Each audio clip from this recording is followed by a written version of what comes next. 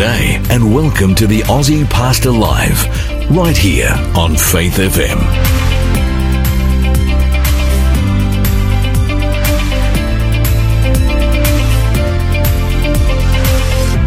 G'day, my name's Lloyd Grolleman. I am the Aussie Pastor and we are coming to you live out of our studios in northwest Sydney. Hunty. G'day, mate.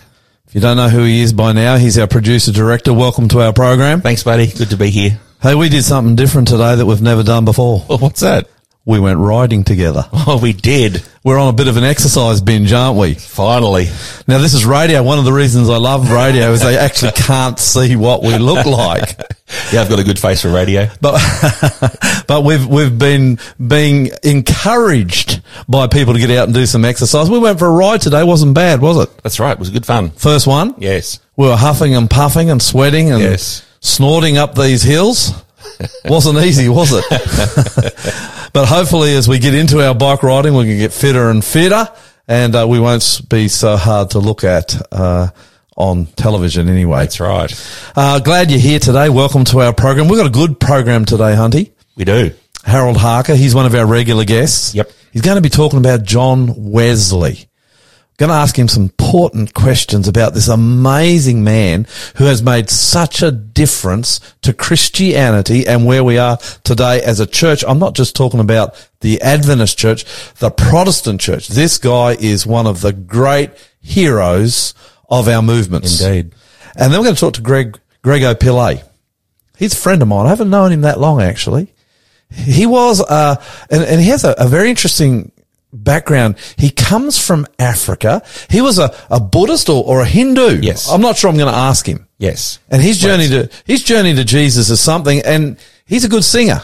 Very good singer. In fact, Hunter, we're going to try and get him to do some singing. Oh, his music's awesome. And then Cristian Copaceanu. You know who he is? Mate, he's a very important Faith FM person. In fact, you wouldn't be listeners. I almost said viewers. See, we're TV guys who have transferred across to radio.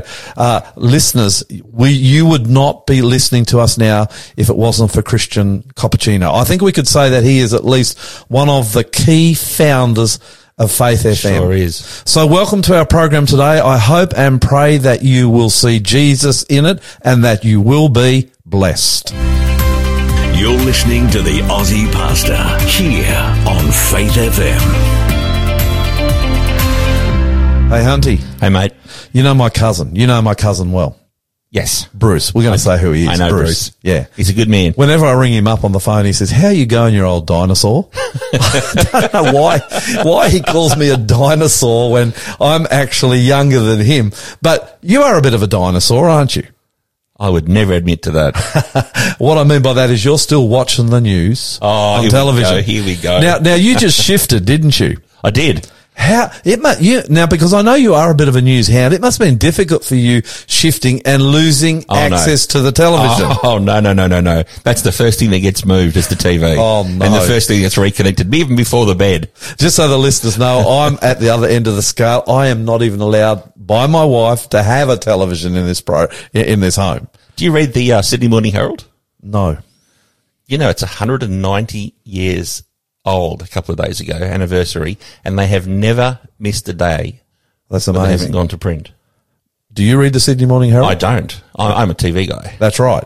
Have you been watching the news lately? A little bit. Kind of a serial thing because we've been talking about this regularly. But Harry, did you watch the royal funeral? I actually watched the royal funeral in its entirety. What a great production that was. Okay, pomp and ceremony. I didn't watch it. Lots of pomp and ceremony, but it was also scaled right down. Only 30 guests at the funeral.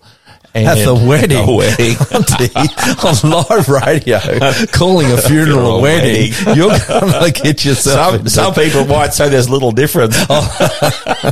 You're going to get yourself into big trouble. You know, seeing Queenie there sitting by herself, it was a very somber thing to see. It actually just goes to show in this life, doesn't matter who you are, death will catch up with you. That's right. I'm kind of glad to see people start to think I'm a royal watcher and I'm not, but it's just so much in the news. You watch the news on television. I read the news online. Everywhere you look, there's this Harry, Meghan, William, Kate, and then their dad and the Queen, saga being played out before it is. How sad is that? what I found really sad, I didn't watch the funeral, but I saw some of the highlights. Seeing Harry walk side by side with William, but they were like 2 or 3 meters apart. Well, that was on the way in. They were quite a distance apart, and it looked like it was quite a frosty sort of an affair. But, and I think Kate might have had something to do with this, on the walk back out, they were together. They were shoulder to shoulder and they were chatting. Hey, your family, do you ever have tensions in your family? I'm fairly blessed. Our family's... Well, I've got a good family too, but we know what tension is in our family. You know what the answer is? Other than Jesus in the family. And that is so important if you want to be able to work through tensions together. You know what the answer to tension in the family is? What's that? Talk. True. Communication, actually. So other than trying to introduce, if I was their pastor, and I'm talking about Harry and William, let's talk about the 2 brothers. Yep. And I was trying to bring a repair to that relationship. Well, I'd start off by trying to bring Jesus into it. But as well as that, I would say to them, talk. Yep. Talk. Talk your differences out. And if you've got tensions in your family right now and you're not talking, well, until you do, you're never going to get rid of them. That's right. You've got to talk. And it can be a humbling experience to talk. Well, it will be for the Royals because they've thrown some pretty big chunks of mud. I actually don't think you need to be a royal for that to be hard to talk. That's true. But once you start to talk, it's not so hard. And it can be the road out of great tensions.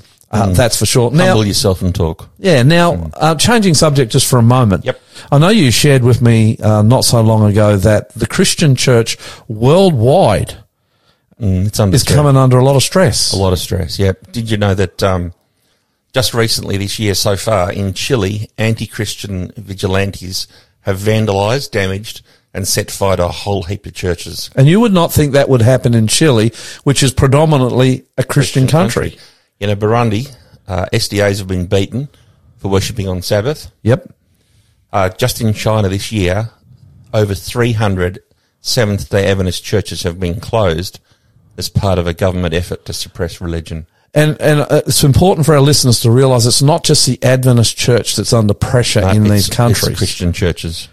We have access to the figures because we are Adventists as what is happening to the Adventist church, but we want to recognise today that it's the other Christian churches as well that are suffering in these countries. That's right.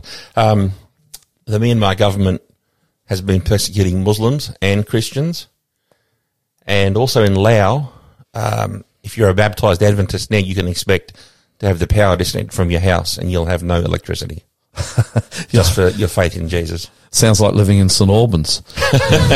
I shouldn't say that carelessly, but I do live in a place where the power seems to be off all the time, Hunty. Yep. And it's a very painful experience. Even here in Australia, and a lot of people don't recognise this, but I recognise it because of our media ministry, of our television ministry, of our radio ministry. Pressure is coming on to the Christian movement, Hunty. That's right. We're not under persecution like they are, praise God. But we're under threat. And I look at some of these new laws that Dan Andrews has brought in Victoria, and they are a genuine threat to the freedom of the Christian church to share the love of Jesus and his power to give us freedom.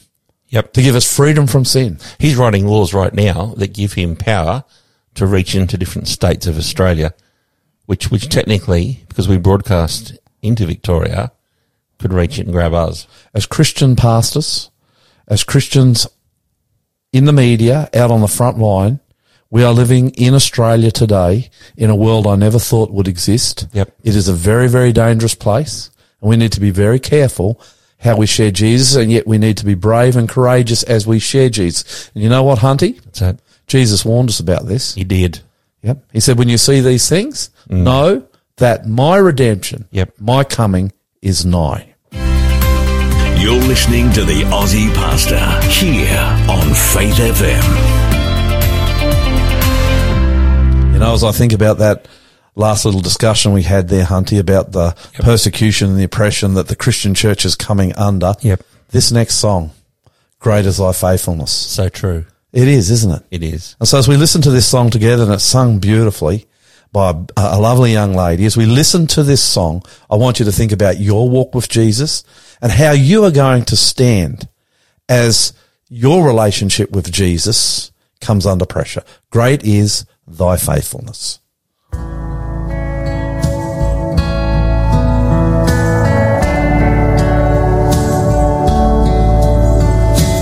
Great is thy faithfulness, O God, my Father.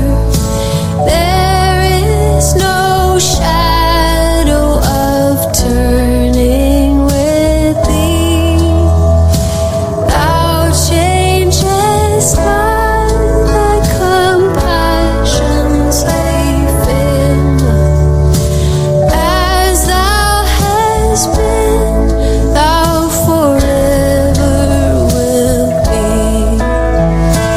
Great is thy faithfulness, great is thy faithfulness.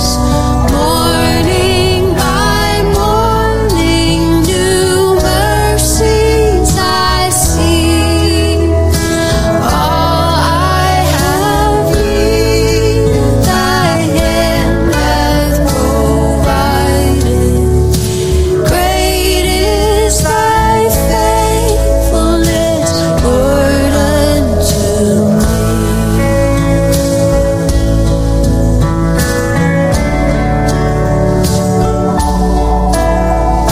Summer and winter and springtime and harvest, sun, moon, and stars in their courses above, join with all nature and manifold witness to thy great faithfulness, mercy, and love.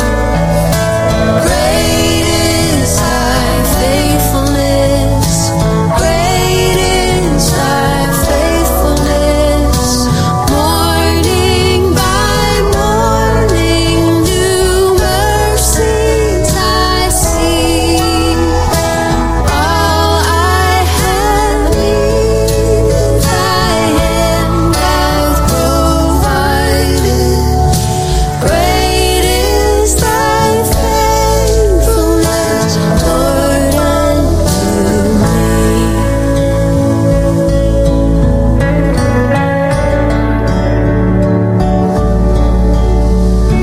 Pardon for sin and a peace that endureth, thine own dear presence to cheer and to guide, strength for today and bright hope for tomorrow. Blessings all mine with 10,000 beside. Great is thy faithfulness, great is thy faithfulness. Morning by morning, new mercies I see. All I have needed, thy hand hath provided. Great is thy faithfulness, great is thy faithfulness, great is thy faithfulness, Lord, unto me.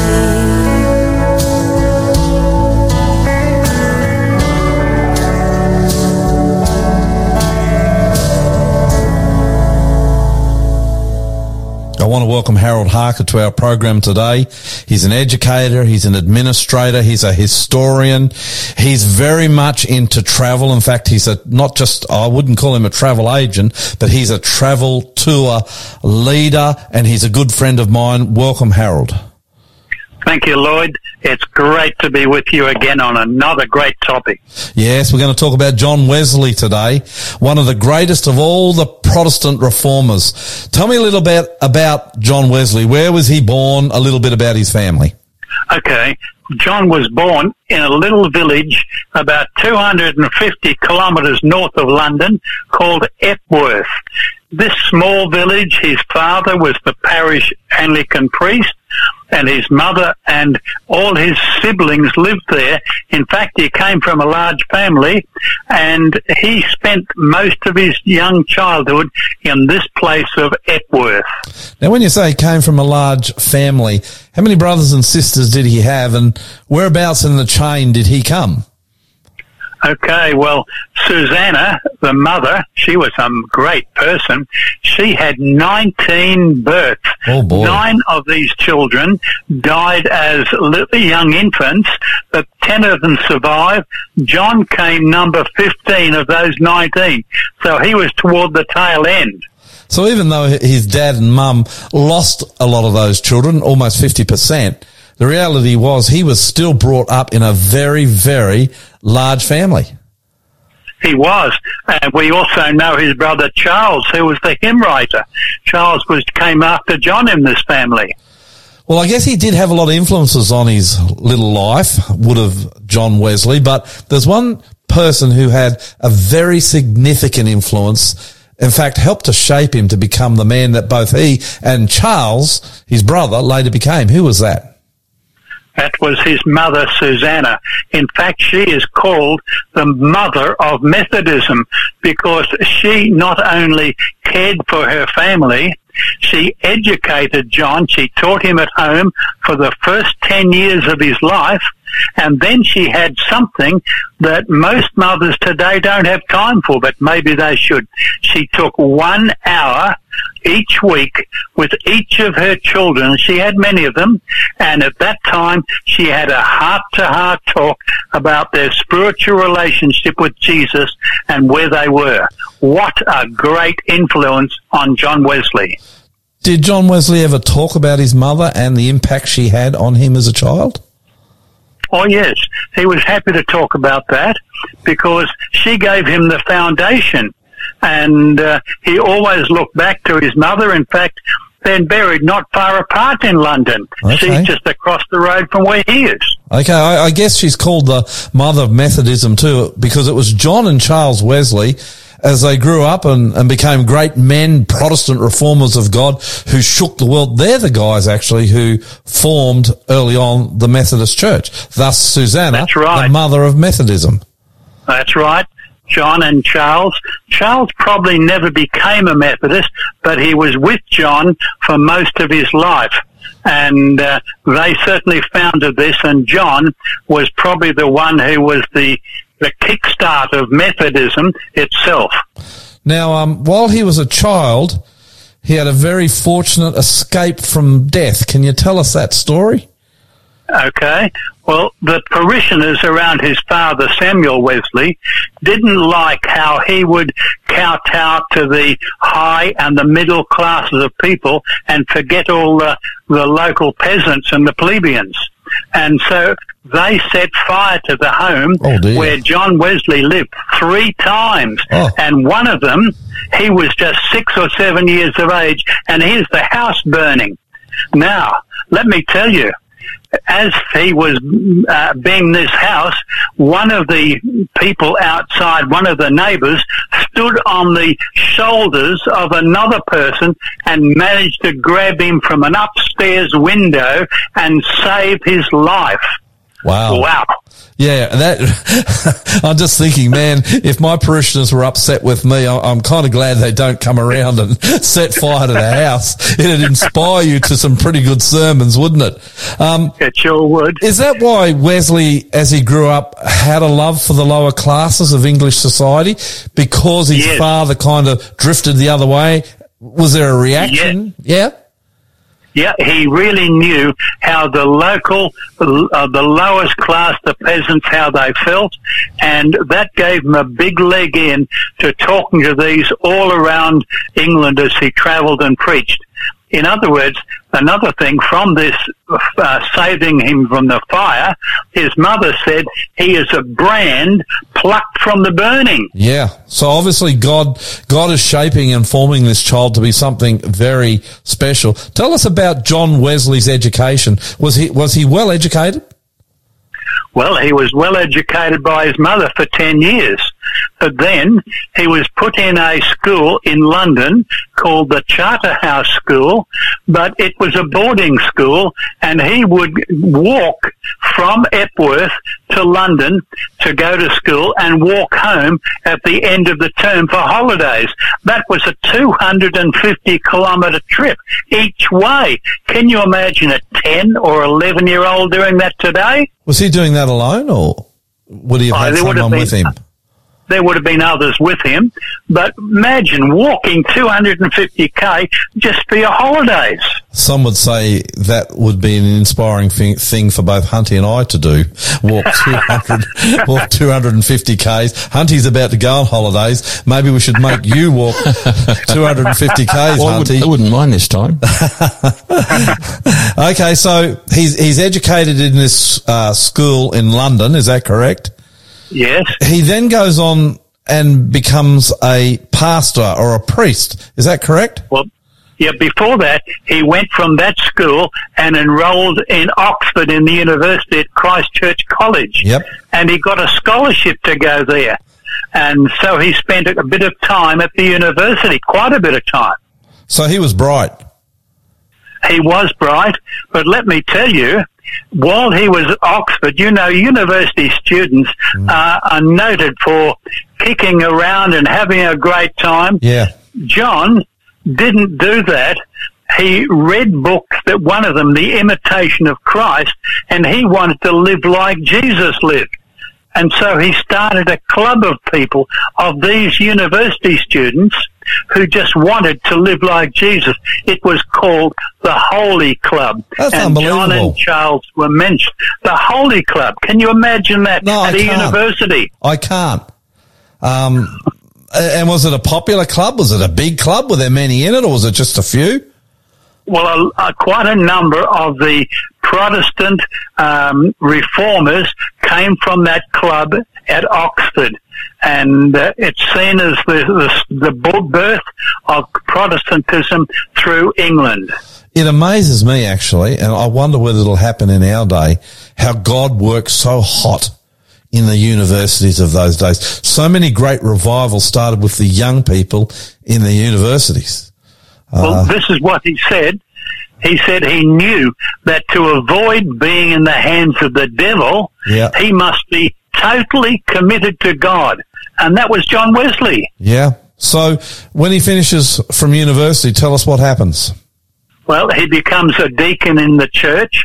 He's ordained that way. Is that a pastor? Is that a pastor? Yes. Yeah. Yes. And then one of his friends said, why don't you go across to Georgia in America? And he thought, hey, I can go and help the noble savages. Yep. But in the middle of the 18th century, there are a lot of people from Britain that had gone to America. Yeah. And they didn't like him just coming to tell them, be committed to God. You've got to live a holy life. They didn't like that. So the colonials didn't like the message of holiness that he brought to the United States. So he was largely successful and unsuccessful while in the United States. He was. Yep. But he had a great experience on his ship going over that influenced his life. Yes, tell us about that. On the ship going over, there were some Moravian Christians from the middle of Europe. And these people were totally committed to God, and they came to a storm, and they just sat together, and they prayed, and they sang, and he said, they don't have a care in their life. He said, they've got something that I must have. Yeah. That's the assurance of Christ. That's for sure. So how did he find it? Well, he went back to England, and as he got to there in London, he met another Moravian pastor. And this guy said, John Wesley's an amiable man, but he doesn't yet rightly know the Saviour. Yes. And he wants to be instructed. And so he said, okay, and he started to go to a meeting there. Yes. And what happens at that meeting? Well, at that meeting, let me tell you from his writings, he said, in the evening, I went very unwillingly to a society in Aldersgate Street, where one was reading Luther's preface to the Epistle to the Romans about 9:15, while he was describing the change which God works in the heart through faith in Christ. I felt my heart strangely warmed. I felt I did trust in Christ alone for salvation, and an assurance was given me that he'd taken away my sins, even mine, and saved me from the law of sin and death. This was the place where he found salvation. So he has a conversion experience, a born-again conversion experience, then God starts to really work in him. Oh, he does. He becomes a circuit-riding preacher? Yeah, well, he started preaching with George Whitfield, who was a strict Calvinist. Yes. And while they didn't agree with each other, they were friends. And then he went to Bristol, and there was a place where some of his friends would preach in the open air, and they said, John, you start this. And so he began preaching in the outdoors and then became the circuit riding preacher. You know, he rode around England on a horseback. He must have done 50,000 kilometres or something through his lifetime. Just riding around preaching. And he would turn up and he wouldn't hire a church or a hall, he'd just preach in the fields. Well, let me tell you one special one, Lloyd. He went back to his home area of Epworth. Mm-hmm. And because he was now a Methodist, the Anglican Church says you can't preach in the church. Mm-hmm. And so his father had died and his grave was right beside the church. So he jumps up on his father's grave and he preaches to the people from his father's grave. Wow. How many would turn up to listen to him preach? Well, I guess there would be dozens and scores each time because he could preach and they knew what this guy was saying. It was for real. And did it make a difference in England? It did. It made such a difference travelling these 8,000 kilometres a year and preaching 2 and 3 times a day.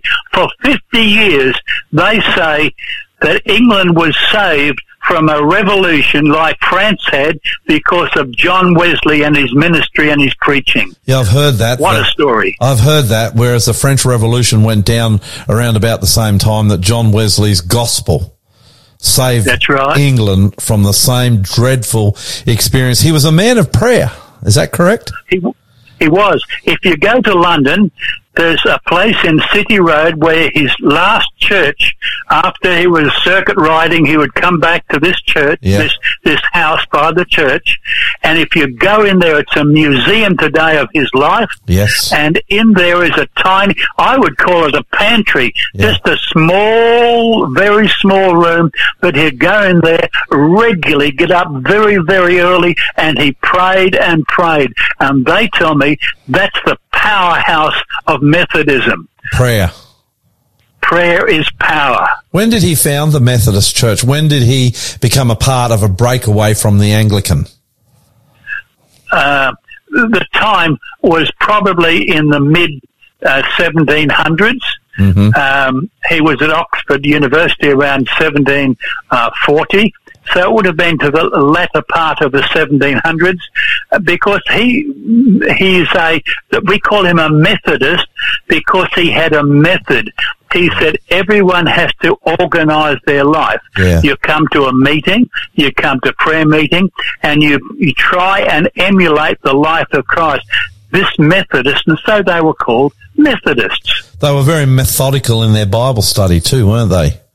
Very much so. And he actually wrote a lot of the lessons for them to read in these gatherings while he was riding his horse around the country. Did he preach and teach and minister until he died? Yes, right through to the end. And he would have been something like 83, is it? 88 when he died. It was in 1791. And it was a sad day for England. But, you know, there's a few other great things about Wesley. Yes. People ask him, where was his parish? Because everyone else had a parish. Yeah. And this man said, the world is my parish. Yeah, I like and that. if you go to his church today, right there by the gate, there is this statement, the world is my parish. Yeah. And when he died, there were members, there were 540 preachers and 135,000 members. He really started a movement for Jesus in this world. And the Methodist Church, the Methodist movement, has been a great blessing for the Protestant movement since the time of Wesley. It sure has. In fact, the Adventist Church, the one we belong to, large sections of our church came out of the Methodist Church, I believe. Yeah, many members came from the Methodist to join the Adventist Church. And in the Adventist Church today, much of John Wesley's influences are still felt, even down to how we worship. Yes. We even got from the Methodist how often we have communion service, for instance. Yeah. Well, we have a lot to thank John Wesley and God's moving in his life. Is there one last thing you'd like to share with us about John Wesley before we close? I'd like to talk about his rule for Christian living. That's fantastic. Let me read it to you. Do all the good you can, by all the means you can, in all the ways you can, in all the places you can, at all the times you can, to all the people you can, as long as ever you can. That was John Wesley. Actually, when you listen to that little poem, you get a sense of the power of what it must have been like to listen to this man preach. He was a great preacher, and we're just so thankful that this man, who came from a little village of Epworth, became such a great leader for God. I love the fact that we can reflect on the lives of these men, and I guess it's not until heaven will we ever know the influences that they even have had on our own walks with Christ. That's right. Thank you, Harold Harker, for this wonderful story of John Wesley, a true champion of God. And we look forward to talking to you again soon as you'll unpack for us another wonderful story from the days of the Reformation. God bless. Thank you, Lloyd. Goodbye for now. You're listening to the Aussie Pastor here on Faith FM. He's an amazing bloke, that John Wesley. Absolutely. Yeah, I've always enjoyed researching his story, reading what he wrote, what he did. I went to England and actually followed in his footsteps a while back, and it was very, very encouraging and inspiring. What a tremendous guy he was. Indeed. I really did enjoy that talk with Harold. Yes, he's a top bloke, eh? Now, I want to do something, Hunty. Yep.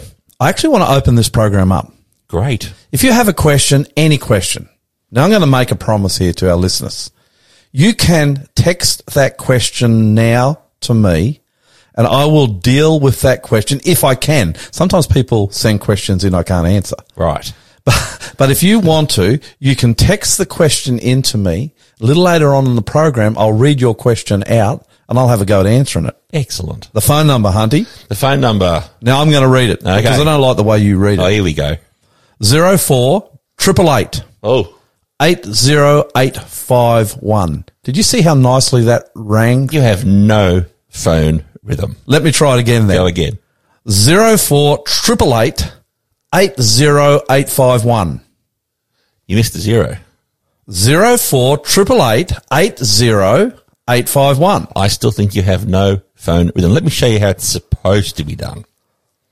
0488 880 851. You're not even supposed to use O Three when parts. you're reading out phone numbers at 0, not Hey, O. let's not confuse the facts with my story here.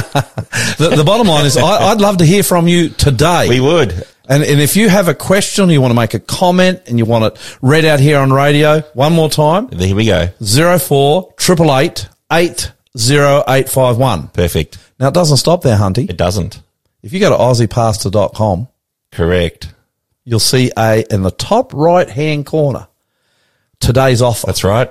Now, we're going to do a Bible study in the not-too-distant future. Today, Later in the program. Yep. that's right, on the Bible. Can you trust it? Thank goodness you had me worried then. I thought we're jumping to it now. No, sorry, mate. If you go to aussiepastor.com, Yep. you can take today's free offer right now. Just put your name and details there, and we'll get you today's free offer Sure. out. It's also a great way to connect with the Aussie Pastor as well. You can watch our live television programs.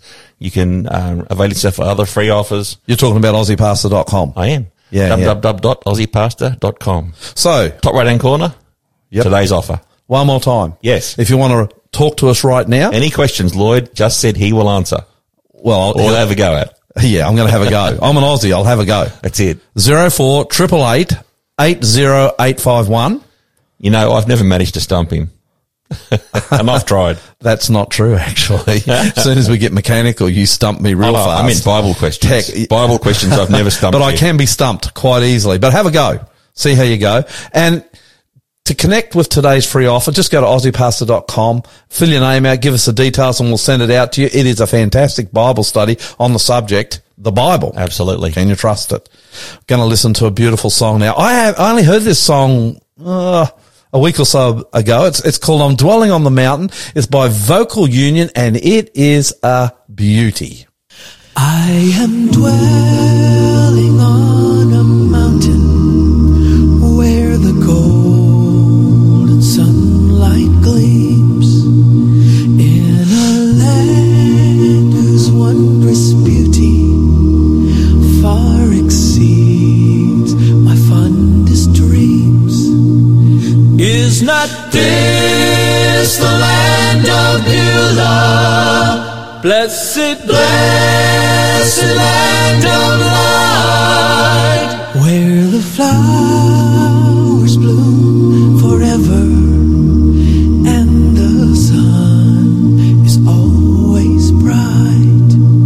I am drinking at the fountain where I ever would abide, for I've tasted life's pure river, and my soul is satisfied.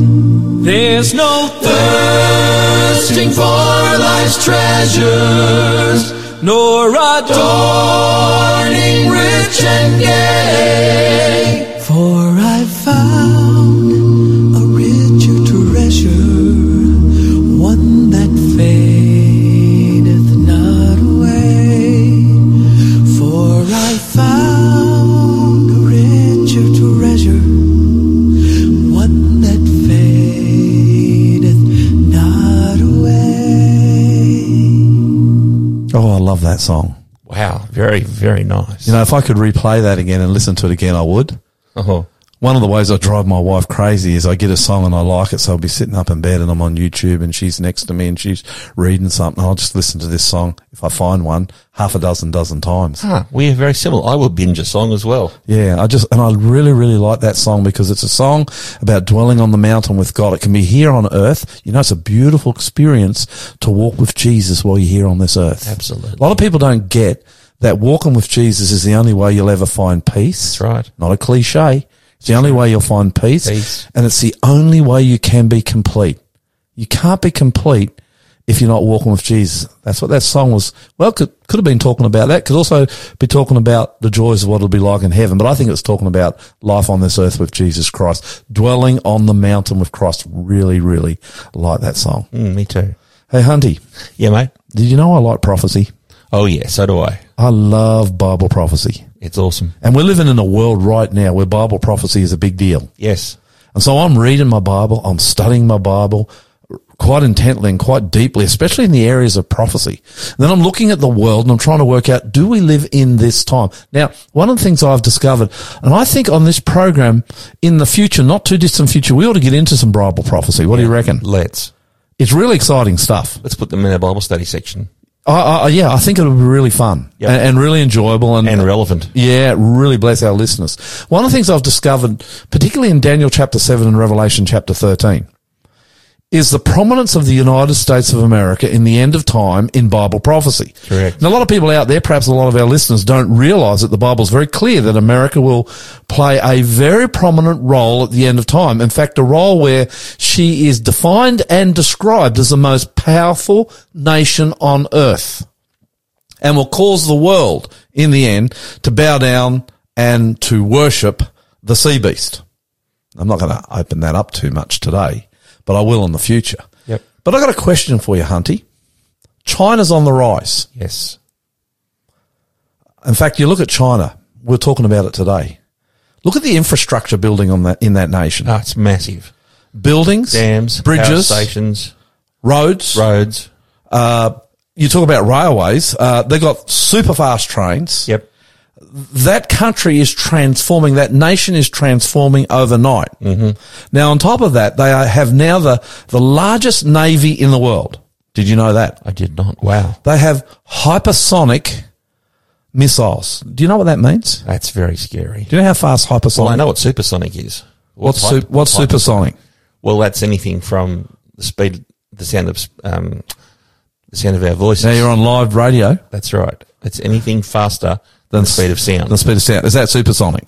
That's supersonic, yeah, which is about 1,100 kilometres an hour. I actually looked it up. Hypersonic is somewhere between 5,000 and 6,000 mile an hour. That's 10,000. Of these hypersonic missiles that they say are carrier sinkers. In other words, if they hit a US aircraft carrier, they can sink them. Yeah. So you've got China. Mach 5. Wow. China is the rising power in the world. And you look at China and you go, wow, how's America going to deal with that? And then you go from China across to Russia. Now, right now, on the Russian-Ukraine border, there are 60,000 plus Russian troops massing, and it looks like there could be a war. A showdown at the very least. They have an incredible army, a powerful navy and air force, and again, these hypersonic missiles. Wow. So I look at China, and then I look at Russia. How is the United States going to, for want of a better word, put itself on the top of the pile? If the Bible is true, and at the end of time, the United States of America will be the power that will force the entire world to acknowledge that sea, but how are they going to do it? Shock and awe. Yeah, it makes you wonder. I mean, geez. Probably from the air. Well, is it going to be militarily? Is it going to be economically? We just don't know. True. Jesus says in Matthew 24, and he sits with the disciples up on the Mount of Olives. You remember when we went to the Mount of Olives? That's great. What was it, a year and a half ago? Oh, man, what a good time. We went to the Mount of Olives. Didn't we have a good time, Hunty? That was a great trip. It was a very, very special trip, a wonderful trip, actually. Yes. And we sat on the Mount of Olives pretty much exactly where Jesus would have sat with his disciples. Yep. And his disciples said, tell us, what will it be like at the end of the world? And Jesus said, well, and then he lists a whole lot of things of what it'd be like at the end of the world. One of the things he said is that there will be wars and rumors of war. Now, I'm a student of history. I'm also a student of prophecy. I know what the Bible says about America. I know the Bible's very clear that the United States will be the power at the time of the end. But I have no idea how that's going to happen. Yep. We live in interesting, frightening, and very sobering times, and we need Jesus in our lives to face these frightening times like never before. Will there be war? I don't know. Will there be economic sanctions? Economic pressure? I'm not sure. But what I do know for sure is when the Bible says America will be there, you can trust the Bible. It will be there. You're listening to the Aussie Pastor here on Faith FM. This next song's one of my favourites. Really? Don't So mind. you like Alan Jackson? Yeah, don't mind the guy singing it either. I couldn't say that this version is my favourite. In fact, you know my favourite version? What's that? Kenny Rogers. Oh, wow. But I couldn't find Kenny Rogers on the list. On the playlist? On the playlist. The official playlist? Yeah. Kenny Rogers actually sings it better than Alan Jackson. Wow. But Alan Jackson sings it pretty well. And you know what? In a world full of the threat of war, of hate, of violence go online, you see the social disturbance there. Is ever there a time when we needed the love of Jesus in our hearts so we can share it with others? Is ever there a time more than we need it now? Love Lifted Me by Alan Jackson. Let's enjoy this song.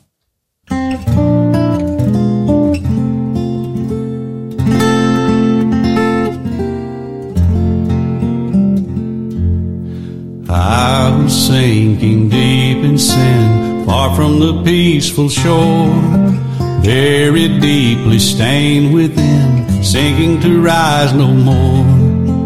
But the master of the sea heard my despair and cry, from the waters lifted me, now safe am I. Love lifted me, love lifted me, when nothing else could help. Love lifted me, love lifted me, love lifted me, when nothing else could help. Love lifted me. All my heart to Him I give, ever to Him I'll cling. In His blessed presence live, ever His praises sing. Love so mighty and so true merits my soul's best songs. Faithful, loving service to Him belongs. Love lifted me, love lifted me, when nothing else could help. Love lifted me, love lifted me, love lifted me, when nothing else could help. Love lifted me, love lifted me, love lifted me, when nothing else could help. Love lifted me, love lifted me, love lifted me, when nothing else could help. Love lifted me.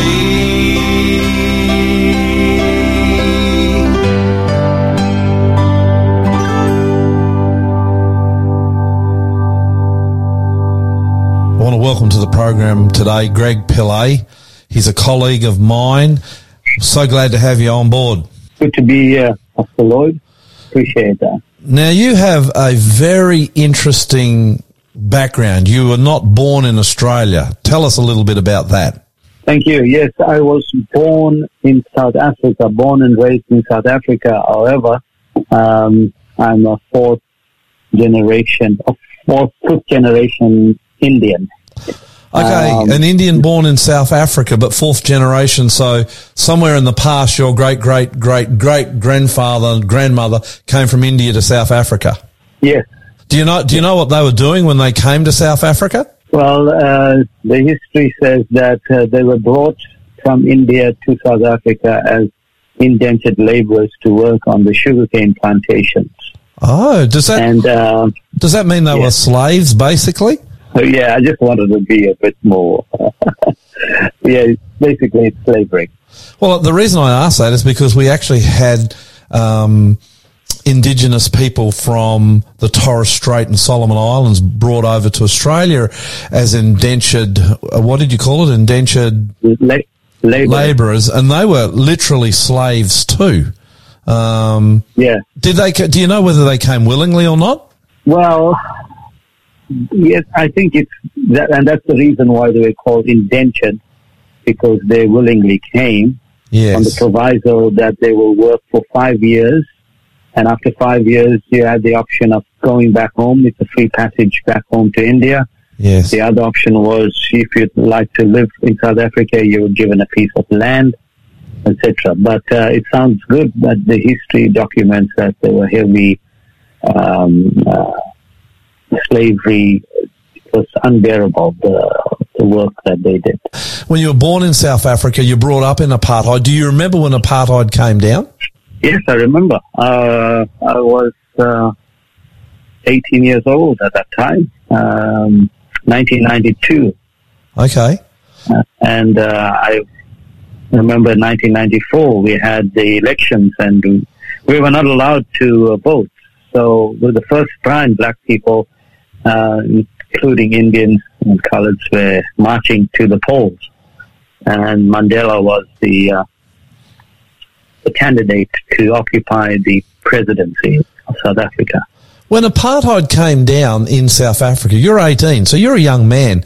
Did it immediately make a difference? Did you notice immediately a difference in my country, South Africa? It wasn't an immediate, it was a gradual process, and credit to the first black president, Mandela.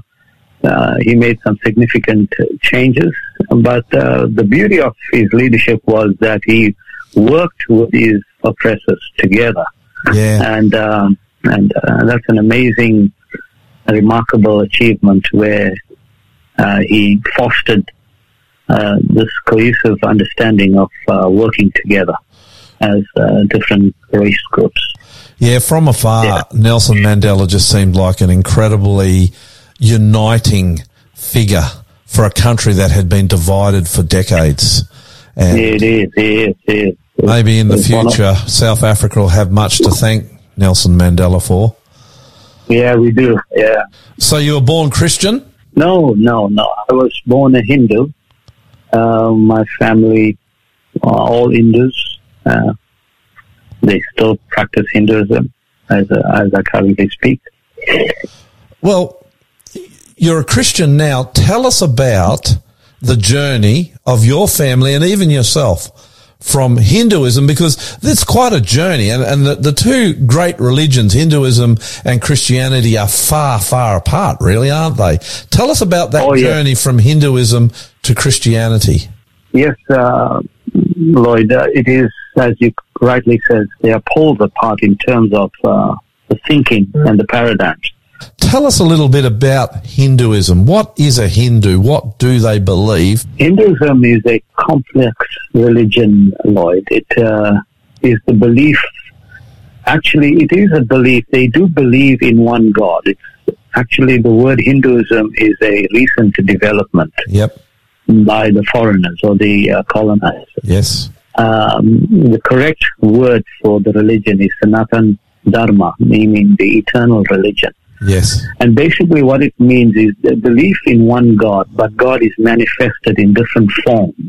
Okay. And therefore they make idols representing the attributes of the God. For example, if you want to think of God as a powerful person, as one with strength, they will think of an animal who has strength. So elephant is symbolic. And so intelligence of God. So they're maybe a monkey, those kind of things of the religion. But the complicated part is in reincarnation, that you're reborn. So the worldview of Hinduism is cyclical worldview. You go round and round until you get liberated, and that is called moksha, and you become actually part of God. Is it difficult for a Hindu to become a Christian? It's not difficult, but it is a long process because Hinduism is so tolerant of other religions. You know. With 3 million deities, one more won't make a difference. So are they actually happy to have Jesus as... Yes, very so. There's a neighbor of ours that we grew up back home in South Africa. He has a shrine in front of his home, and he has a picture of Jesus in his shrine with the other deities that he has in the shrine. Oh, so they do pray. They do pray to Jesus. They pray to, if you are reborn and into this life, and the reason why you have difficulties is in the previous life, you were something that was bad, and now you're copying it now. You're having sicknesses, all you have to do is just put up with it in the next life, you'll transmigrate and you'll evolve into a better life form. So the question was, if I'm suffering now, I don't know what I've done in the past to have this, and what kind of a God will cook up this system. So, which is a real practical question. And that's the question many people still ask me who are wrestling with their faith, as I challenge them to think deeply about their faith, their Hindu religion. I've got a lot of Hindu friends that I dialogue with, and I ask them that in a respectful way. And they say, wow, I never thought about it. And I always had this question with me for years, but I didn't ask anyone. I just lived with it. And I was a bit rebellious. And when I came to about 15, 16, this is my testimony now of how I got converted. Yes. I was a nominal Adventist at that time because I wanted to own my own spirituality. I wanted to discover truth for myself. I wanted to know who Jesus is for myself. I didn't want to believe something because Dad accepted this, so I just need to believe it, Yeah. So I investigated, I studied for myself, and I found that the claims that Jesus made in the Bible was who he claimed to be, was true and authentic. And therein started to be involved in church, just, was passionate about doing things in the church for God, getting involved, and eventually was witnessing to my friends, and they joined the church, gave Bible studies around that age, 16, 17. So it's been an incredible journey. Yeah, you came to the Lord still reasonably young. So here you are in Australia. You're a pastor. I don't know you that well. I'm guessing you're married. Tell us about your... I am. Yes. So I'm imagining you've got children too. Yes, I've got 2 children. Yeah. 15 and 16. Yeah, so we're a long way down the road from 15 to 16. Just tell us briefly about how you go from being a young, baptized Adventist Christian in South Africa to being now a senior pastor here in Australia. Yeah, we thank God for that experience. So I was working in the family business as an electrical fitter. My dad owned a business together with his brother.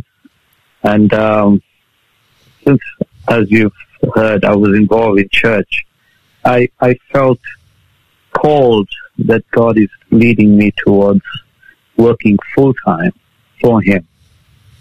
I don't know what it was, maybe a pastor or whatever. I wanted to just do something. And I felt impressed, deeply impressed about going to study. And so I ended up at Heidelberg College preparing for the ministry. And that in itself is a testimony of how I went to study at Heidelberg College in South Africa, Cape Town. Because initially I didn't meet the criteria for entering university or entering college. In other words, was that because your school marks weren't good enough, or you hadn't gone far enough in school? Yes, the marks, my grades for HSC or the matric exam. Yeah, I didn't meet the requirements, so the grades were low. Now, for our listeners who don't know, Heidelberg College is a college of advanced education in South Africa. It's an Adventist college. Education, Adventist, yes. Yeah, so you go there, you can't get in. What happens? Well, I write a moving letter to the head of department of theology, saying that of my call, an appeal to him, and then I receive a call home. And he makes, a deal. He says, yes, we'll try you out for the first semester and see how you perform. If you do well, we'll keep you in the program. If not, at least you've tried and, Yeah. And he comforted me with the words that maybe God has some other things for you to do. So I wondered what are the things I want to study. So I prayed to the Lord. I said, Lord, there's an opening here.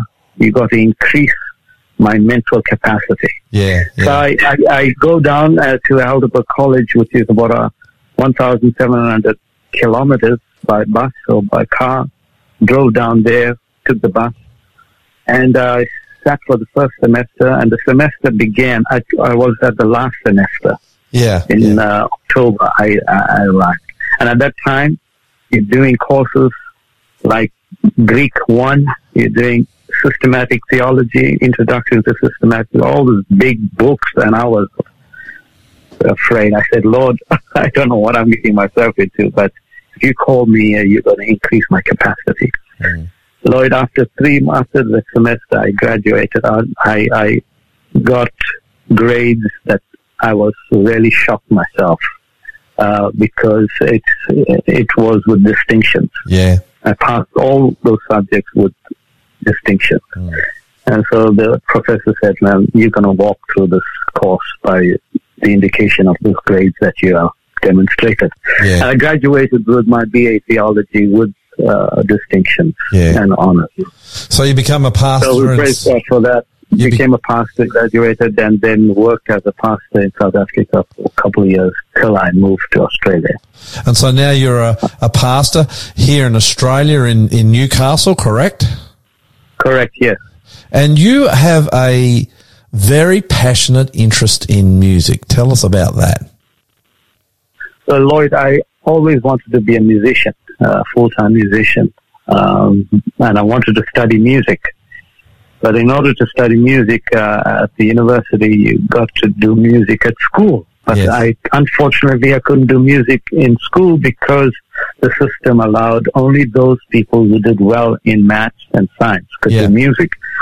And those who didn't do well did health education. Yeah. It's interesting. My wife did music in school, and she becomes the doctor. And I didn't do and I'm a musician as well. So that's an interesting fact. But so I said to the Lord, this is what I love to do, but I praise Him now that I can do music and ministry together. Yeah. And I thank Him for the gifts that He has given me. Yeah. So you've been singing, you're playing musical instruments, you've cut albums, is that correct? Yes. I've done an album, which the songs that that is on the album were written 20 years ago. By you? In South Africa, yes. And I couldn't release it. I couldn't produce it because it was expensive. Yeah. Coming to Australia was an opportunity where I could realize my dreams. And thank God for that. And I produced an album entitled Never Let Go. Well, I want to thank you so much for the interview today and for the story of your life. What an interesting life it has been, from Hindu to Christianity to pastor, and how God has led you. We're going to now lead into one of your songs, and perhaps you can introduce it for us. Well, the song that you're going to hear is Never Let Go, which is the title of the album. It's a song that when I was at college, going through difficulties, especially with fees, how are you going to pay your studies, for your studies, etc. And I reached a rock bottom. And these are the words that came when I went to the music room. I just sat at the piano there and just wrote the song in 5 minutes. The lyrics just flowed. I guess it was an inspired moment at that time. And it's a song that is close to my heart. Never Let Go.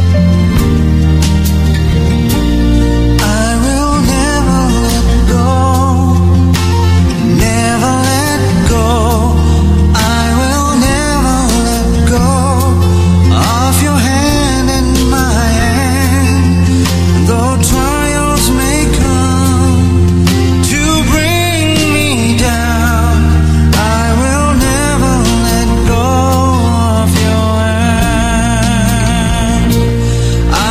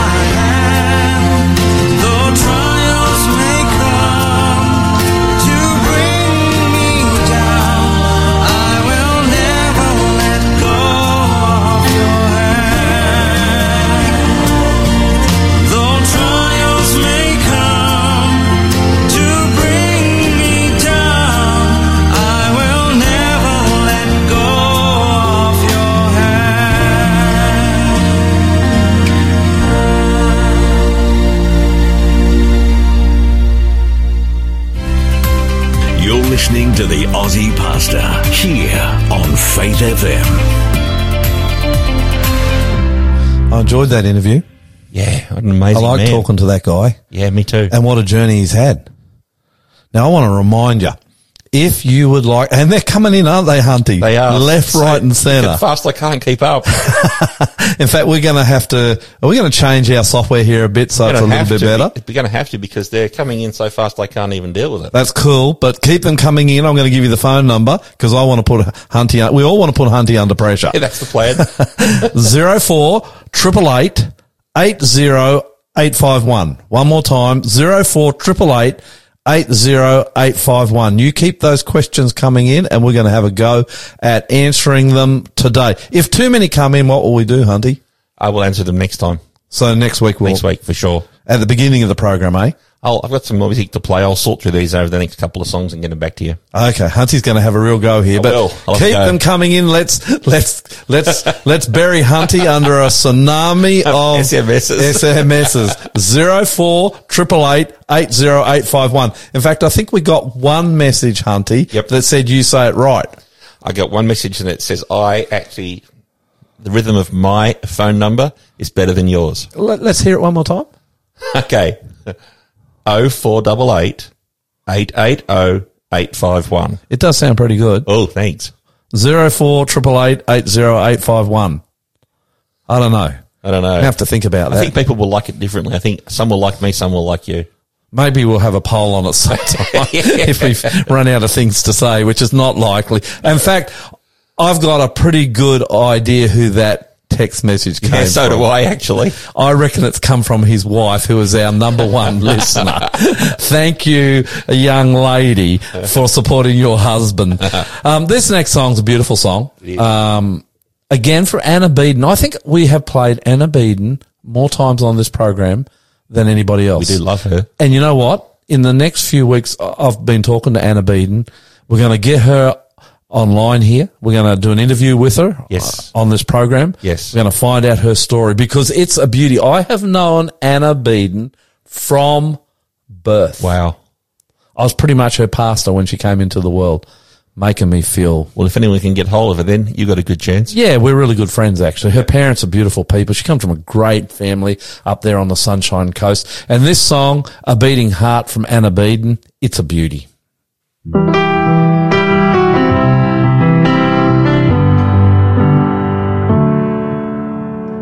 Inside my chest beats a heart.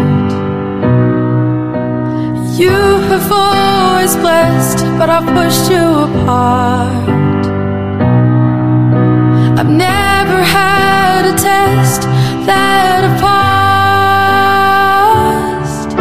My life was a mess from the start,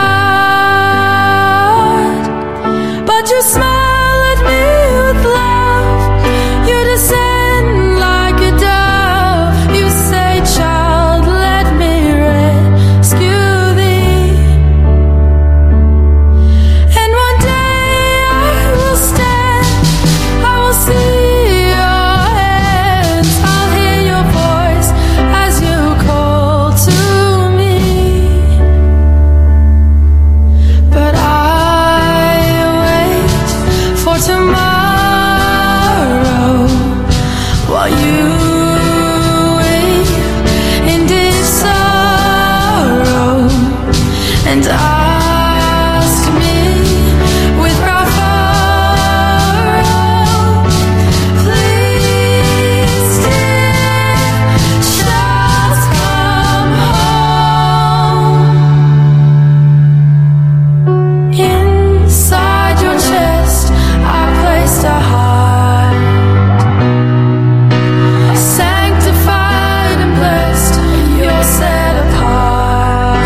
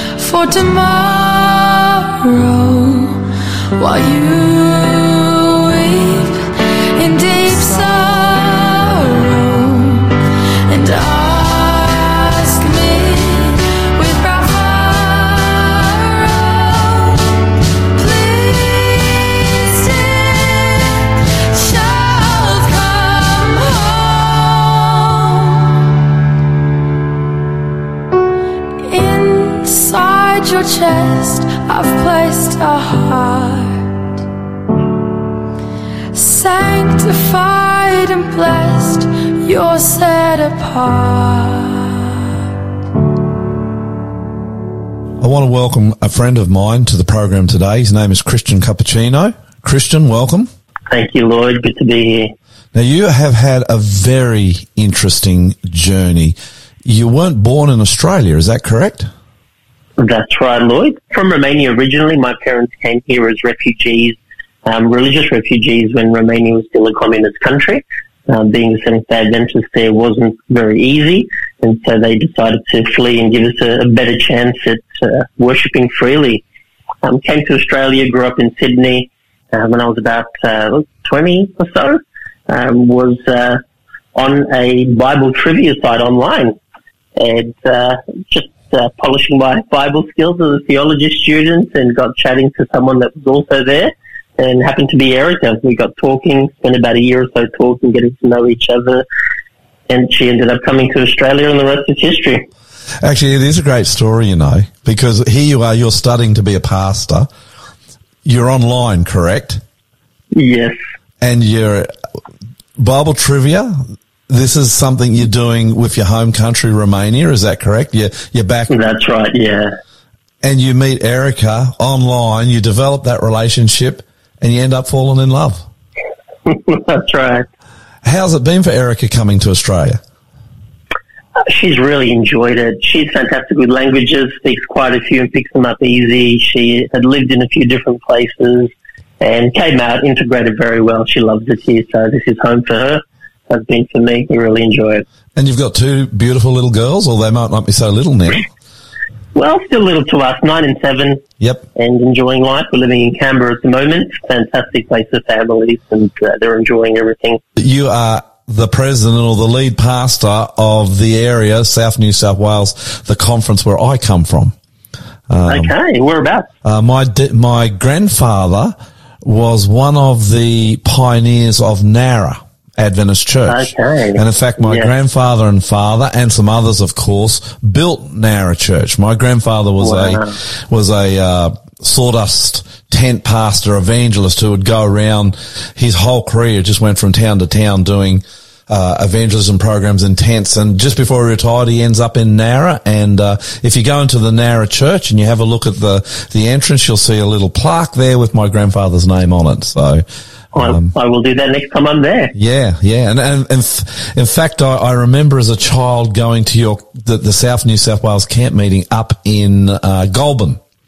I think that's all changed now, but yeah, so you're in a good place, South New South Wales, a place close to my heart. Now, what I really wanted to talk to you about was Faith FM, the radio station we're now speaking to you from.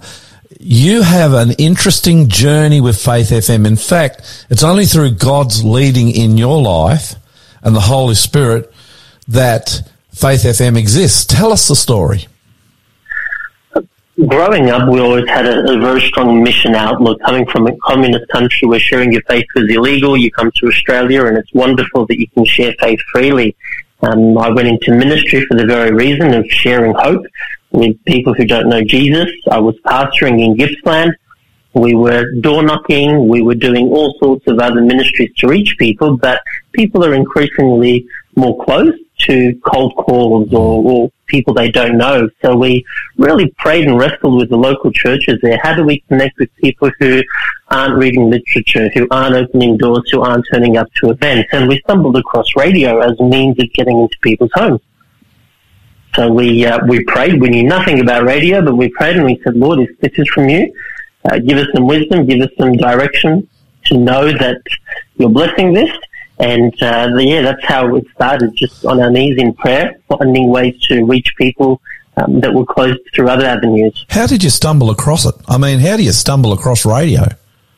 Well, we were looking at what sort of media could reach people's homes through closed doors, and we looked at television. Television is very cost prohibitive, and for two small country churches in regional Victoria with some of the highest unemployment rates, you're not going to spend $1 billion just to buy a station. We looked at radio, and then we discovered that high-powered commercial radio is very expensive, but as we worked our way down through the list of available media, we came across low-powered open narrowcasting, which are small licenses available in a lot of different places, but more in rural areas, and we discovered that was a bit cheaper, not as cost-prohibitive, and we said, well, we don't have any money, but if we're going to pray, we're going to pray for small miracles. We'll start with what we think is feasible. So you're in two local, I don't know whether they're small or medium-sized churches, but they're in the country. Small churches, yeah. Yeah, you don't have a lot of money. Tell us practically what happens. How did you find a Faith FM narrowcast radio station?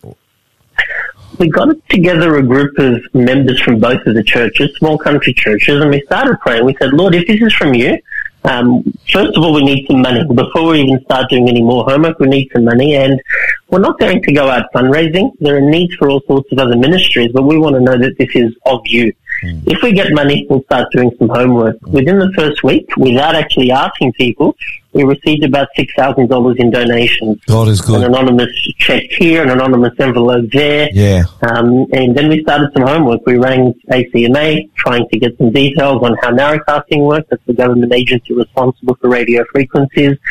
We started talking to people that had some sort of exposure to radio, and just really learned from there. Discovered there were a few towns in our area where there were licenses still available. They were so small that nobody was really interested. The first one of those was a town called Toongabbie, where one of our members and co-founders of Faith FM lives, Michael Fingerbread, who is still managing and running radio at the moment, or Faith FM. Yes. And to get an example of how small the town is they don't have letterboxes in town. Okay.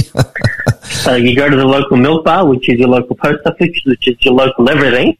And there are little boxes that you collect your mail from, about couple of maybe 100 homes, 300 people in the area, and we applied for a license and got that station up on air. Kind of fumbled our way through the kind of equipment we'd need, but got that one up on air. Do you remember that first day you went live? That was pretty exciting. You get in the car, you turn the radio on, and you're driving out of town. And you can hear the gospel being preached. It's a pretty exciting experience. It's a thrilling experience, actually, isn't it? When something like that comes. I don't reckon, Cristian, that anything is better in all the world than when you, with the help of God, pull a plan together like that, and then you hear the gospel going out public to the area that God's given you to witness to. Hey, that first radio station, what impact did it have on your little town? Because there aren't a lot of radio stations out there, Michael and the family that lived in there started hearing from people they were interacting with that they were stumbling across it. So straight away we knew after just a few months that people were stumbling across it and were listening to it. And sometimes we're concerned about people necessarily starting to attend church right away. But for us, it was a long-term journey. The fact that they were stumbling across it and listening to it was exciting, because now we're able to be in their homes, whereas before we had no access to these hubs. So you have one station. Where does it go from there until we have Faith FM today? The team continued to pray, and as we did, funds came through. We began to learn more about the industry. We started to make connections with other radio operators around the country. And within probably about a year or so, we've gone from that $6,000 in the first week to about $60,000-$70,000 that had come in donations. We found other licenses in the region that were either available because nobody had applied for them yet, or other operators were selling them. I think towards the end of the second year, someone donated about $500,000. Wow. And that allowed us to buy stations that covered all of Adelaide, the city, and we bought some other networks in major regional centres, Ballarat, Bendigo, Warrnambool. We bought a network of radio stations in Tasmania that covered the north coast, and it just continued to grow from there. More stations coming on air, people responding, more donations, people walking into churches. It snowballed, and that was without actually asking for money. He was saying, Lord, if you want it to grow, then you'll have to send the funds, and people would be impressed, convicted. Some of them were church members. By the second, third year, we started to get some donations from listeners as well. And we weren't asking, we weren't advertising, we weren't doing donation-a-thons. It was just they were enjoying it and saying, we'd love to be able to help. How big is Faith FM now? It's covering just a little over 6 million people in Australia in terms of population reach. over 150 active stations in some major regional areas, and it's growing. They've got about 4 full-time employees, and there's one person that spends pretty much most of his time launching and installing new stations. So we are still seeing new stations come on board. We are, yeah, and there are a lot of licenses still in the pipeline to be activated. More and more stations will come online. Look, it's a fabulous ministry, and it just warms my heart to see how God used you, a humble pastor in a tiny little, really, ministry parish, to shake Australia to its foundations. Stories. Have you got a story that hangs heavily in your mind of someone who's found Jesus through this ministry? Oh, God, there are so many exciting stories to share. The first one that comes to mind is a mother dropping off her children at an activity after hours, sitting in the car, tunes into the radio, hears the gospel, and because we have our stations localized, so that means they can advertise local events, there was a little church hiring a facility. They didn't even have money for their own building. They couldn't produce content, but they said, could you please advertise our worship services in the rented hall? Yeah. We did that. This mother sits in the car, listens to the radio, hears that there's a local Adventist group gathering, and next Sabbath she turns up to church. I heard from her when she got baptized. That's one that comes to mind. Yeah. Another family that I'm aware of, they were both involved in the occult. And as they were changing the CD in their car driving through one day, you got that 10, 20 second break when you take the CD out and put another one in. Yes. And it somehow flicked to Faith FM. They started listening. That was on a Friday. The next morning, they were at an Adventist church and left behind their occult. She was a medium. She would speak to the supposed dead. He was into astral traveling. Taxi driver, listens to Faith FM on his way to work, driving people around. He comes to church, brings his mother. His mother ends up getting baptized first, and she's been a major donor to Faith FM over the years. So I could go through lots of really exciting stories. Probably another favorite of mine, a young man wants to commit suicide, goes to buy his last packet of cigarettes, comes home, turns the radio on. He's used to listening to a heavy metal rock station, but it's Faith FM, it's the gospel. He decides not to end his life. He listens to the radio a few more days, turns up to church. He rings me up about a year later. He says, I'm a member of this church. We want to promote Faith FM. And I said, well, tell me a little bit about your story. And he tells me that he was close to committing suicide until he heard the radio, turned up to church. He's an active member of his local church. So story after story of God's incredible leading in people's lives. Yeah, look, it is such a powerful thing to be able to share Jesus across the radio. You know what? We have a television ministry, as you know, in Australia. Hunty and I, that's our producer-director here, Hunty, we reckon that Faith FM radio is one of the most effective means of sharing Jesus out there. In fact, and we've done work on Channel 10 and Channel 9 and with Faith FM. We believe Faith FM is more powerful than those commercial television stations in Jesus being able to reach into homes and to people's lives around Australia. And I just thank God for you, Cristian. I thank God we praise God. Yeah, I thank God for your ministry. I thank God that you listen to the Holy Spirit. And I thank God that you had the faith to step out with no money and only a hope in God. And we have this tremendously powerful witness of the love of Jesus who gives hope right around Australia now. Thank you so much, Cristian. Thank you, Lord. Thank you for having me. Yeah, may God bless your ministry, and I hope we can talk to you again. You're listening to the Aussie Pastor here on Faith FM. Hey, Hunty. Yeah, mate. Did you know that I married Cristian to his wife? Oh, wow. I did not know that. Yeah, I did many years ago. Oh, that's very cool. Never thought that he would end up launching a powerful radio ministry here in Australia. It's just going to get bigger and bigger, Faith FM. Yes. Because God's going to use this radio station to take the message of Jesus to Australia. Yes. And if ever there's a people who need to hear about Jesus, it's our own Australian brothers and sisters. And so if you are here on this radio station and you are with us today, then you be very sure Jesus led you here. Amen. Now, Hunty. Yes. We're getting some messages. We are. I've managed to curate a few for you. our software, we're going to kind of make that a bit easier for you in the next week or two. But I'll guarantee you this, and this to our listeners. We are going to make this Ask the Aussie Pastor a Question. Surely we can do it better than that. Love it. Ask the Aussie Pastor a question. Let's make it a segment of our program. We're going to make it a big segment of our program. Because this is a new program, we can switch and turn around. I want to answer these questions as best I can. Great. And if we get used to this, we may even start taking questions live. That's a bit risky, isn't it? I was thinking we could go maybe to phone-in questions. Yeah, that's a bit risky. Do we need another team member here to juggle all this? The phone?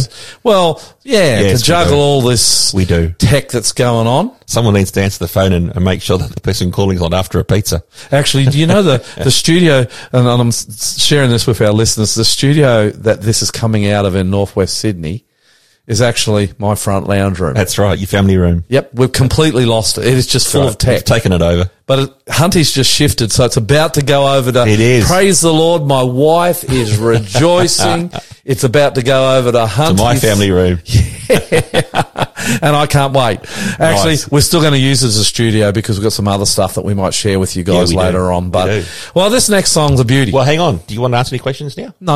I'll answer the questions in a minute when we get into the Bible study section. Okay. See, because we're doing this live, and we weren't going to do this today, were we, Hunty? No, this is developed. We are just walking in the Spirit here as the Lord challenges us. This next song, I just want to know, To Be Where You Are by Don Moen. It's a beautiful song. It's been around for a while, but it's one of those touching songs that I think gives us a little glimpse into the beauty of Jesus and how much he wants to hang with us.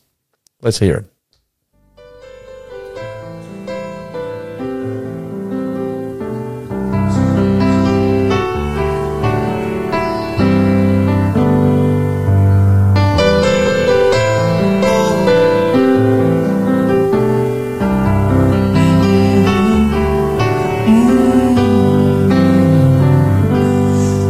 just wanna be where you are, dwelling daily in your presence. I don't wanna worship from afar. Draw me near to where you are. I just wanna be where you are, in your dwelling place, in your dwelling place forever. Take me to the place where you are, 'cause I just want to be with you. I wanna be where you are, dwelling in your presence, feasting at your table, and surrounded by your glory. In your presence, that's where I always want to be. I just want to be, I just want to be with you. I just want to be where you are, dwelling daily in your presence, dwelling daily in your presence. I don't want to worship from afar. Draw me near to where you are. Oh my God, you are my strength and my song. And when I'm in your presence, though I'm weak, you're always strong. I just wanna be where you are, in your dwelling place forever, in your dwelling place forever. Take me to the place, where you are, 'cause I just want to be, I just want to be with you.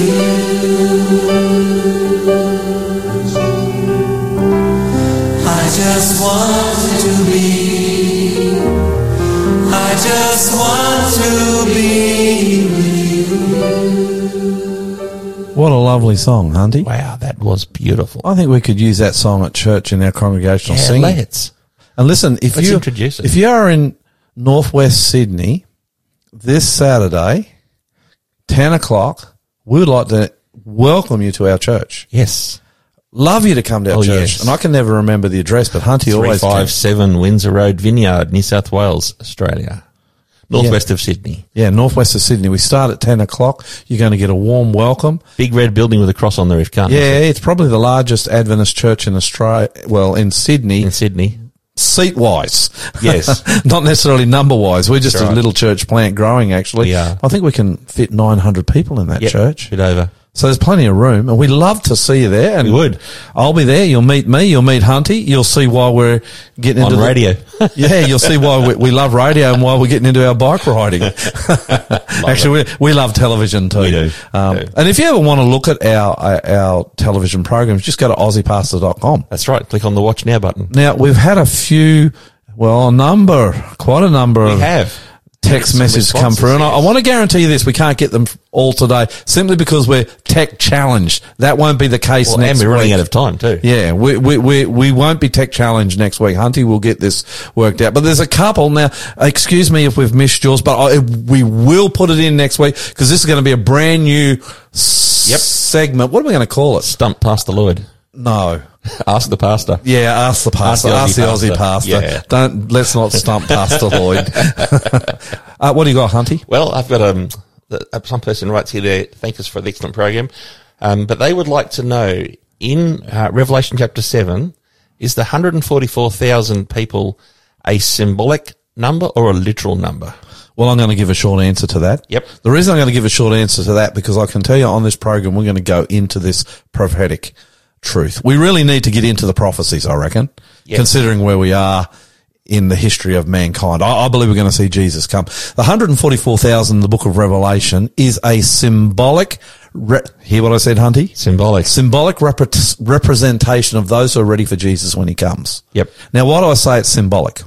Well, it's simple. That's a good question. It is a good question, but it's simple. The entire book of Revelation, from Revelation chapter 1 to Revelation chapter 22, is symbolic. True. So you can't have a number like the 144,000, which is representative again. It's a number that represents those who will be ready for Jesus when he comes. And there are people out there go, oh, there'll be 144,000 people exactly when Jesus comes. Well, it's got to be symbolic. Yes. Not only is the book of Revelation full of symbolic symbols, but the 144,000, it then says they come from the 12 tribes of Israel. Well, the 12 tribes of Israel don't exist. That's right. It's all symbolism. It's symbolic of those who'll be ready for Jesus when he comes, who'll have that robe of Jesus' righteousness around. Oh, I wish I could preach on that. I was just thinking, when can we start the Revelation series? Oh, pretty soon, I reckon. Yeah, good. By the way, for our listeners, we'll be doing this online, and we'll let you know about it. Yes. From our studio. That'll be a television online. Yeah, a YouTube, Facebook thing. Yeah. So yeah, the short answer is it's symbolic. Right. Okay. Someone else would like to know, are all churches corrupt and run by Freemasons? Well, the short answer to that, no. In fact, I don't know a single church that's run by the Freemasons. I don't even know much about the Freemasons. No, they certainly don't run our Christian church. No, well, they don't run my church at New Hope. They don't run the Adventist church. I got a friend we're renting his Pentecostal church out, and I know him pretty well. We know his background right through to his birth, Hunty. Yes. Doesn't run his church. That's right. No. Simple answer is absolutely no. The Freemasons do not run the Christian churches of the world. There are a lot of, and I think this is why studying Bible prophecy is so important, Hunty. There's just so much conspiracy theory out there.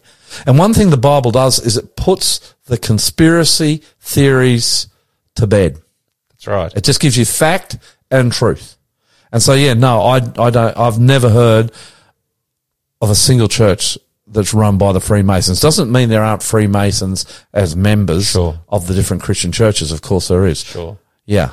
Okay. That's about it. That's all I can dig up right now. Yeah. Okay. Well, we got a lot of emails though, didn't text messages, not emails. We did. I need to get another computer to wrangle these. Yeah. So next week, can Can they send their questions in during the week? Of course. You can send them in any time you like. And Can you really? We'll collate them for next time we're online. So 04 888 0851. That's it. Yeah, you send your questions. Yep. And we'll answer them all. Now, we did miss some this week simply because we don't have the text sorted out. Next week we'll have it sorted out. We will. And we will have this as an entire section of our program. Yes. I'm looking forward to it, actually. Great. And you know what? I don't mind if I get stumped, because if I get stumped, that's fine. That's fine. I'll admit it. Yep. And what I'll do is I'll go away and do some study, Do some research. some Bible study. Yep, that's right. And try and work out an answer. Yep. Okay, I want to talk to you a little bit more about the Bible.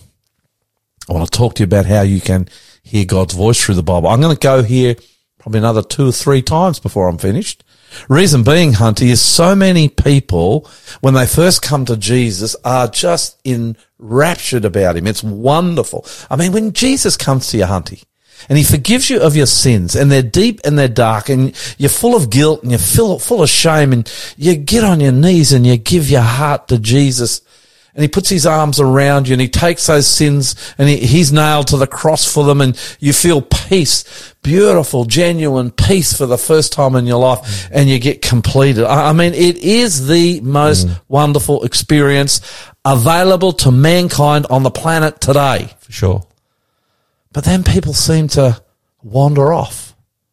They have that first euphoric experience with Jesus, and then too many wander off and they drift away from him. Well, one of the answers to that is to read your Bible every day. That's right. Because when you read your Bible every day, you get straight into the presence of God, Hunty. Yep. Straight into the presence of God. And God will talk to you. But I just want to make, before we get into how God will talk to you again, I just want to read a couple of scriptures with you today that will help you to understand the importance of the Bible in your life if you want to be a Christian.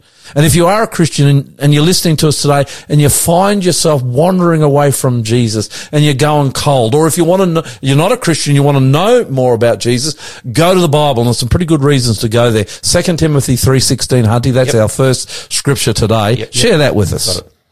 All scripture is inspired by God and is useful to teach us what is true and to make us realize what is wrong in our lives.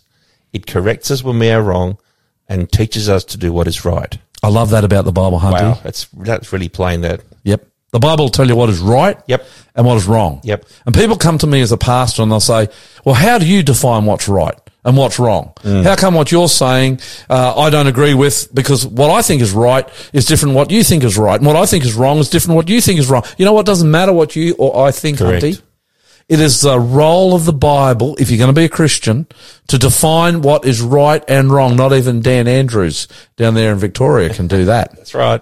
Not his job. Not the government's job. You know what, Hunty? It's not even the pastor's job. That's right. It's the work of the Bible to define what is right and what is wrong. Now, you know what? I grew up a Christian. I praise God for Christian parents. This next text is one of the first Bible texts I ever learned. Me too. You remember this one? Yes. In a different version, though. Yeah, this is again talking about the Bible. What does it say, mate?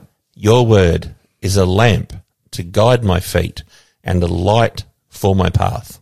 Hunter, you're a four-wheel driver. I am. You get out into the desert. Mate, I have some lights. Is it dark out there if the moon's not up? It is black. Black? Pitch black. What difference does it make when you turn your hallelujah lights on? Share with our listeners what your hallelujah lights are. I've got a 50-inch light bar and a 25-inch light bar, and my wife calls them the hallelujah lights because when they come on, you can almost hear the angels sing. Yeah, that's so bright. Bright as the sun. Don't come toward me with your high beam on. So when you turn that light on in the dark, what happens? You can see. You can see. Yes. And this world is full of darkness. And you know what I'm finding, Hunty? What's that? People's minds are getting clouded more and more and more with the darkness of this world, and they can't see. Yep. And they don't know what is right, and they don't know what is wrong. So true. My friends out there listening to this program, open your Bible. If you don't know where to go, just start reading it anywhere. And I tell you what, the light will come on and you will see things you could never see before. And this is a beautiful thing, Hunty. You'll be able to start to work out what is right and what is wrong and what God thinks. You know what?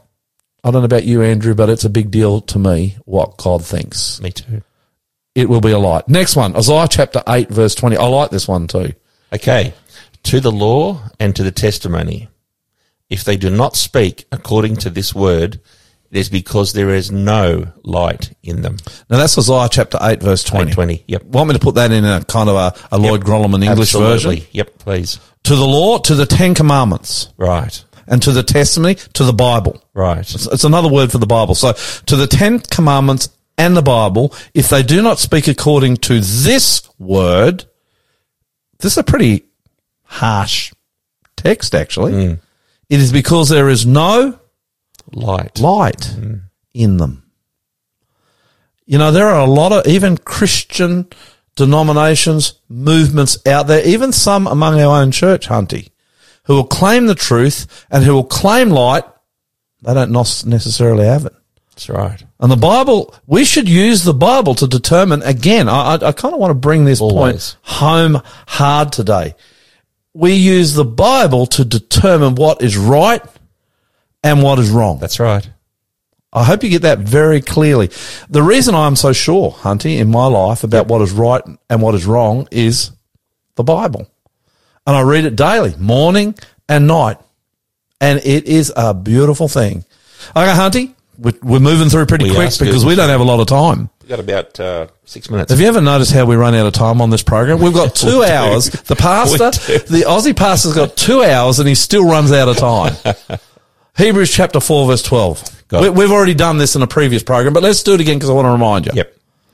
For the word of God is alive and powerful. I like that, Hunty. Read the Bible. It's alive. It'll jump at you. God will talk to you. Correct. Alive and powerful. It is sharper than the sharpest two-edged sword, cutting between soul and spirit, between joint and marrow. It exposes our innermost thoughts and desires. It just means that the Bible is alive. It'll go down deep into your heart. I like this one, Hunty. God will go to rooms in your heart through the Bible that no one else can go to. That's right.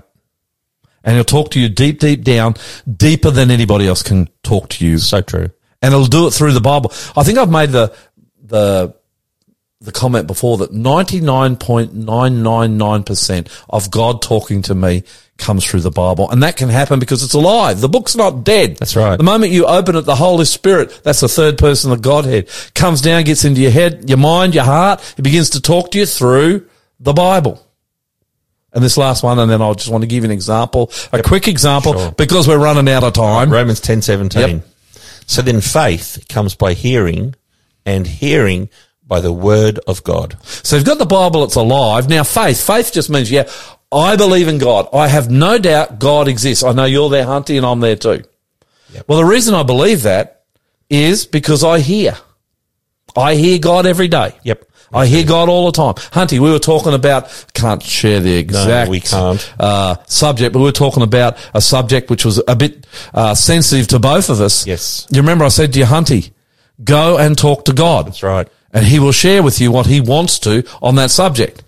Well, he's going to share what he wants to on that subject, not necessarily through a feeling or a voice in your head, but through your Bible study. So how can you hear the word of God through your Bible study?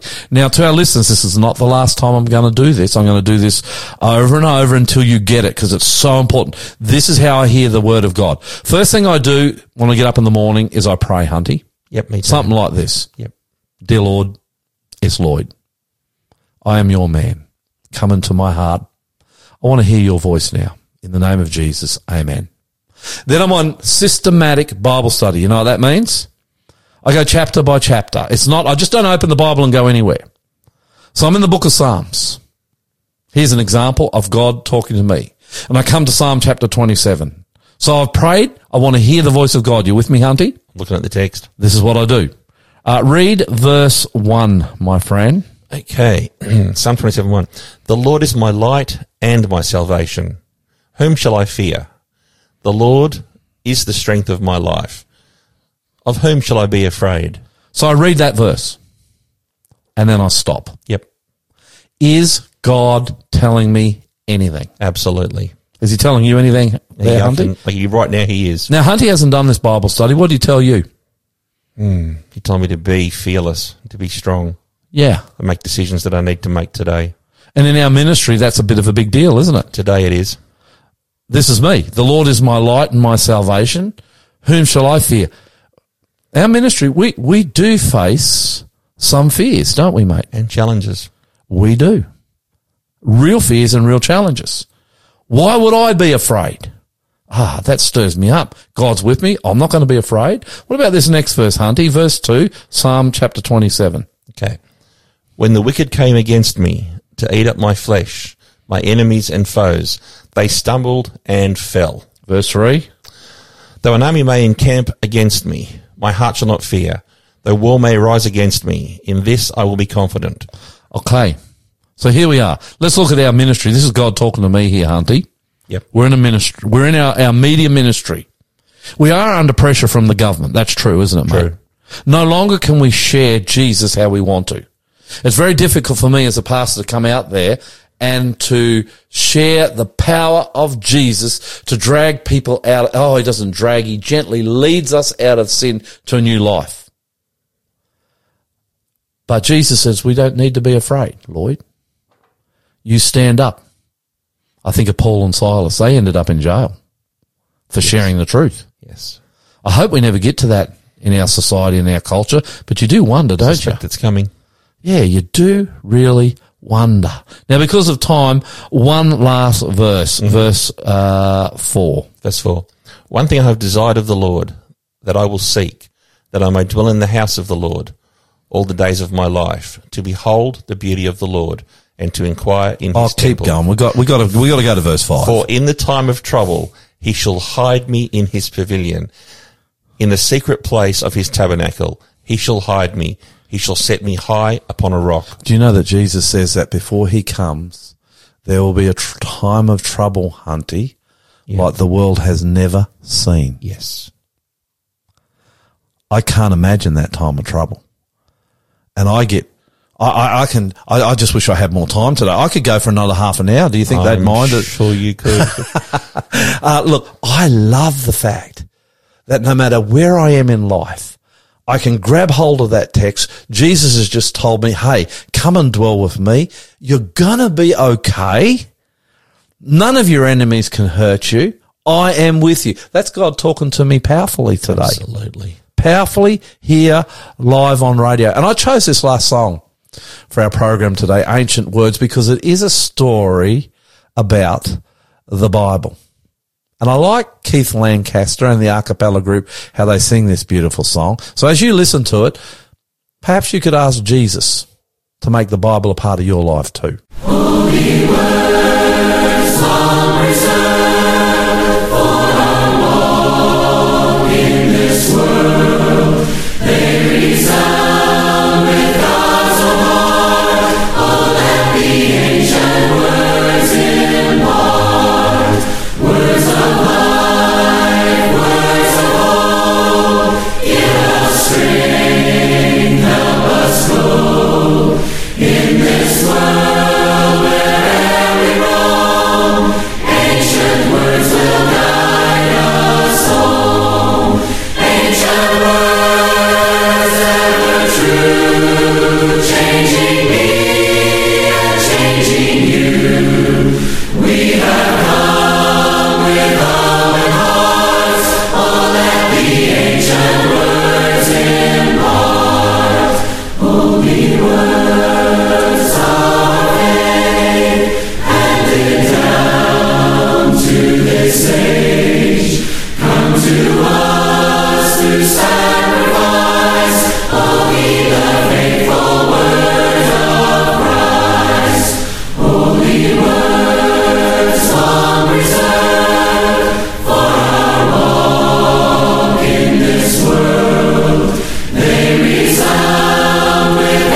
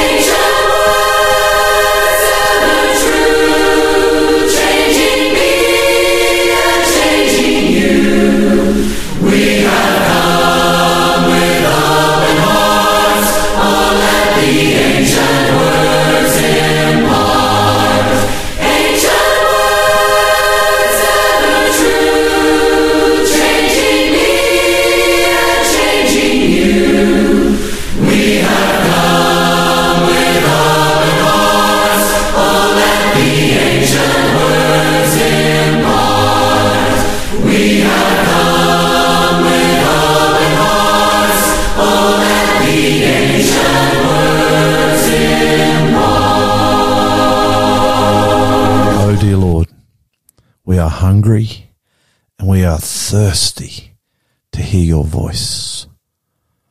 Gently lead us into the Bible. Send the Holy Spirit to talk to us so we may see and hear your word to us. And bless us with an experience that is alive, I pray. In the name of Jesus Christ of Nazareth. Amen. My name is Lloyd Grolleman. I'm the Aussie pastor and I love you a whole lot. But the Lord Jesus, he loves you so much more. See you next time.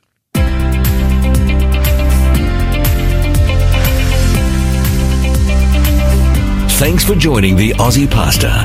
If you enjoyed today's program and would like to find out more about Jesus, our ministry, or ways to support us, go to findjesus.tv.